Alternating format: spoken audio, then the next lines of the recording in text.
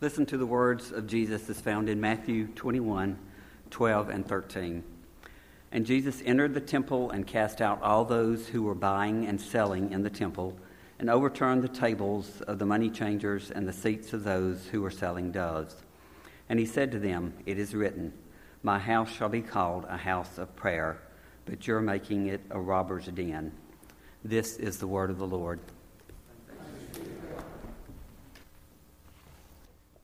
Stephen Covey wrote a book several years ago, sold about 26 million copies, called The 7 Habits of Highly Effective People.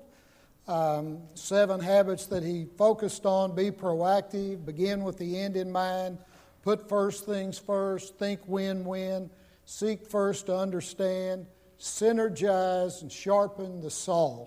And he had several quotes that became famous. In fact, Stephen Covey just kind of became a multinational corporation in himself. There were Stephen Covey calendars and Stephen Covey software programs and etc. But one of the quotes that he had that I think is fantastic, and you find it on the front of your bulletin for this morning, is: the main thing is to keep the main thing the main thing.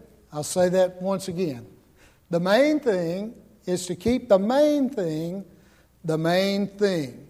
Peter Drucker was a business guru, writer, and he told a story about the railroads. He said the railroads lost most of their business because they forgot the main thing. They were thinking that the main thing was to be in the railroad business when it really was to be in the transportation business. And we all know how many railroads now are covered with spider webs and etc. He also gave the illustration of Sports Illustrated. He said they forgot the main thing. He said Sports Illustrated was thinking that the main thing was the sports magazine business, when actually it was sports information, and ESPN came along and ate their lunch big time. We all know that story.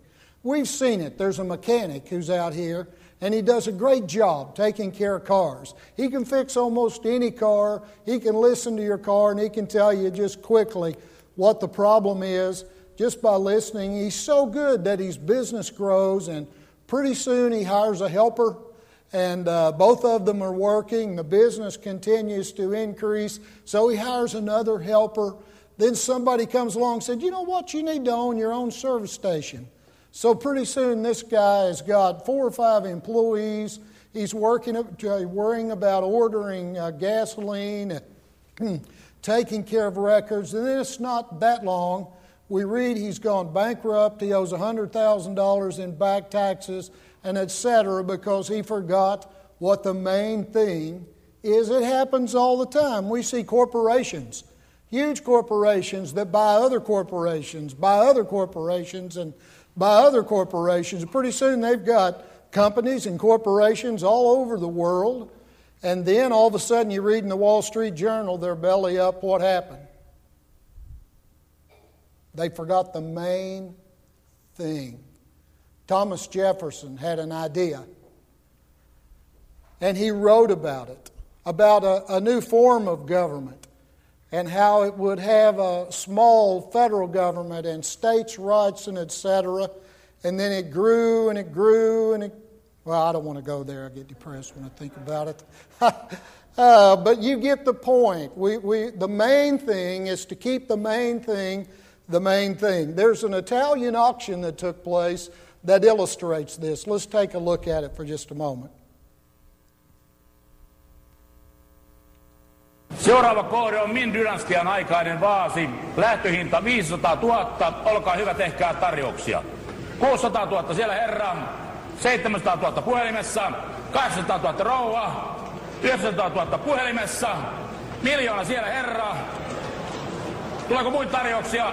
Ei tule. 1 000 000 ensimmäinen. 1 000 000 toinen. 1 000 000 kolmas. He was so caught up in the auction, he forgot what the main thing was. And that's that expensive Ming vase that he was holding. It can happen to churches. It happened to in the Jewish temple, and it just drove Jesus crazy. There are several accounts of Jesus going into the temple and saying that my house shall be called a house of prayer. There's one early in John. Scholars have a fun time trying to figure out why did John put that in the 2nd chapter, because it's in the 21st chapter in Matthew. It's in the 11th chapter in Mark. Basically the same story, and they've agreed that probably John wasn't quite as interested in chronology as he was in the theme, and so it fit really early in the writings there. Mark adds a phrase. It's an important phrase that's actually included in the words of Isaiah. He has Jesus going into the temple and saying, my house shall be called a house of prayer. And Matthew ends it right there.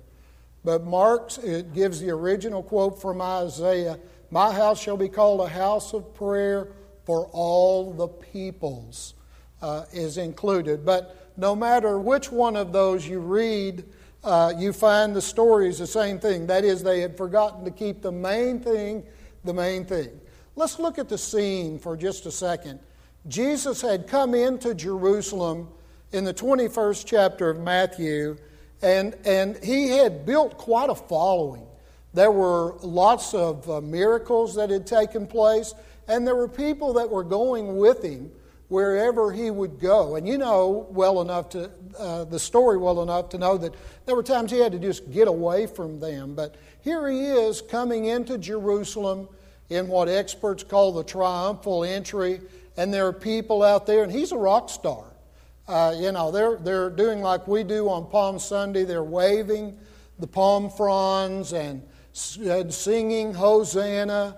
And so he's coming into Jerusalem. And we know that he went and he looked in the temple. He's checking it out. So he gets into Jerusalem and he goes and looks in the temple. And then the scriptures tell us that he got his 12 disciples. They went to Bethany and they spent the night there. And then early on Monday morning, they come back to Jerusalem. On the way back into Jerusalem, Jesus curses a fig tree. This perfectly good big old fig tree just dies right there in front of them. And I would love to have been able to have been a fly on the wall and watch this, because I've got a feeling the disciples were pumped up. They'd been in Bethany and they'd had the triumphal entry, and man, the power, watch this fig tree just die right there in front of them. Now they're going to go back into Jerusalem, into the temple, and just look around a little bit and just be influential like Jesus had been over the last few days and the last few weeks of his life. They walk in to the south side of the temple. It's called the Royal Stoa, and it was huge. This Royal Stoa area had 4 rows of columns, big, huge columns, and each row, can you imagine this? Each row had 40 columns. 40. 4 rows, 40 columns. And in that area, in the temple, there were people there who were doing banking. They had tables out. They believed that the temple was a safe place to do banking, so they were there making financial transactions and etc. There were animals all over the place because those animals were used for sacrifices for people in the temple itself. There were birds all over the place because birds were what were primarily offered as a sacrifice to the lower class of people, and that's mostly what you had at that time. But you had people who had come from all over. They had, if you were 20 and you were male, you showed up once a year and you paid temple tax. That temple tax was a half a shekel. Now, you couldn't just use money from anywhere in the country, in the world. The primary form of money in that day was a Roman coin, but Roman coins had Caesar's picture on them. You couldn't use those. You couldn't use any coin that had a picture of anybody on it, which most of the countries used. at that time. So you had to bring your money and you had to trade it to get Tyrian shekels. Tyre of Sidon, that area, because Tyrian shekels didn't have anybody's picture on them. So they had piles of Tyrian shekels. You go in with your Roman money or whatever, and you trade it for some of that, and then you would go on, if you were a Jewish male and you had no deformities, no physical problems, you would get to go on into the holy place, and then once a year, one person, the high priest, would get to go on into the Holy of Holies and offer sacrifices. Okay, they're walking in. You see all of this hubbub going on, all of the commercialism and etc., banking, sheep. In fact, Josephus said in the year 66, there were 255,000 lambs offered as sacrifices during the Passover festivities. I used to have sheep. I had almost 200 when I sold my farm. 200's a whole lot of sheep, folks. Out on a hillside, sheep all over the place. I can't imagine 250,000 sheep. But they went through that many sheep in this little short period of time. It started 2 weeks prior to Passover. So that's what's going on. The disciples walk in there with Jesus, and he goes nuts. I mean, can you imagine if you were with him, if you were one of those disciples? You haven't seen that side of him before. I mean, you've seen this, suffer the little children to come unto me. And you know, that's kind of been the way it is. Who's got some fish and some bread? Okay, food for everybody. And he goes into the temple. Man, he's taking those bankers' tables, turning them upside down. He's turning the doves loose. The Mishnah, the rabbinic Mishnah, had all kinds of codes on how you had to handle birds.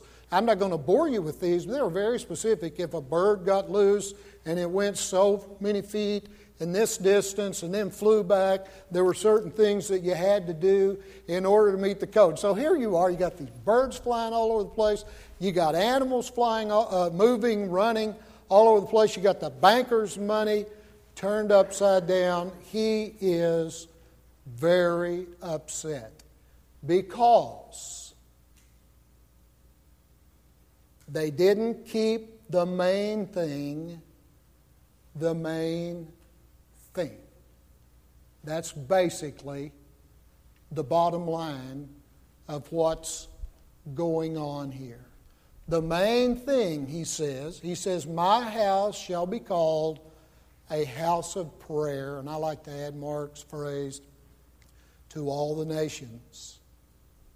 Now, when I think of prayer, if you're like me and the way I thought about it for years, I thought of prayer as a specific act. I'm going to go over here, I'm going to kneel down, and I'm going to have a prayer. And if I'm somewhere and somebody says, pray for me, would you lead in a prayer? I would have a prayer. That's prayer, don't get me wrong. But I'm not sure Jesus is talking about those specific instances of prayer. I believe that Jesus is talking about the presence of God, worship. I think we could almost use the word worship here in lieu of the word prayer. I think he's saying the same thing. You see, when man was created, when God created Adam and Eve, there was no egocentricity at that time. There was no self-centricity at that time. The focus was on God, our Heavenly Father. And God said that was the purpose for creation, for creating Adam and Eve, that they could live in fellowship with Him. And so their focus, their attention was on the Heavenly Father. But when the fall came, when they sinned, then their attention went, you. That's when self-centeredness and ego-centeredness came into the world. That's the exact moment when it came into the world. It didn't exist until that moment of the fall. So that every person born after the fall, is born self-centered, ego-centered. What do little babies learn to say early? Me, mine. It's me, it's mine. That's what I'm talking about. But it's not just little babies that say that. Most of us think that. Most of us act that way. But prayer and worship is a turning back to God, turning the attention back to God. And it's not just an event of worship. Stay with me for just a second. It's not just an event of worship. This is an event of worship. This was planned out, thought about. The bread and the wine was prepared and brought here for us. This is an event. But he's not just talking about an event of worship, that's part of it, but he's talking about a life of worship, a walking in worship, and a walking in prayer. The attention going to our Heavenly Father, that will never come natural to you. That will never come natural to you. And what was going on in that hall of the Gentiles there on the south side of the temple, that was normal activity, just coming from this kind of a mindset. Jesus turned those tables upside down and said, my house will be a house of worship or a house of prayer where the attention is not on us, but the attention is on our Heavenly Father. And I think what got him so hot, what got him so angry, was the fact that in that hall of Gentiles, the people that were in there were Gentiles, many of whom had come for over 100 miles to be there to worship. It was women, it was slaves, and it was anybody who had some kind of deformity, wasn't a perfect person. So that's who you have out in that hall of Gentiles, and that's as close as they could get to the Holy of Holies. And they're there and they want to worship. They want to turn their attention on the Heavenly Father. And Jesus sees that, and it kills him, and he just gets angry and turns those tables upside down. I'm so thankful that Brookwood Baptist Church is about prayer. And I want our church to be always about prayer and more about prayer. Our deacons, I don't know if you know this or not, but when our deacons meet, they always pray. Now, I'm not talking about just having, okay, let's have an opening prayer, amen, go on with business.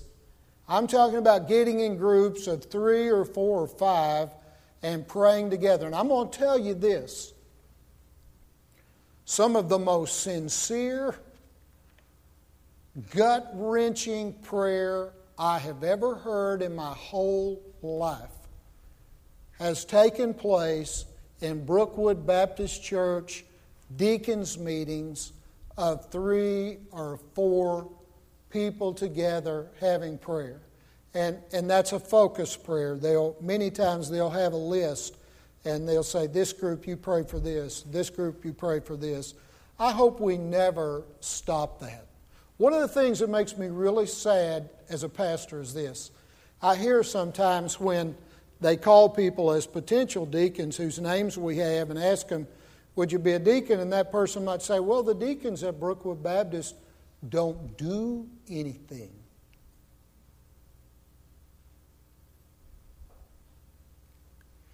If the deacons of Brookwood Baptist did nothing but come together and pray, do you know of anything more important for them to do?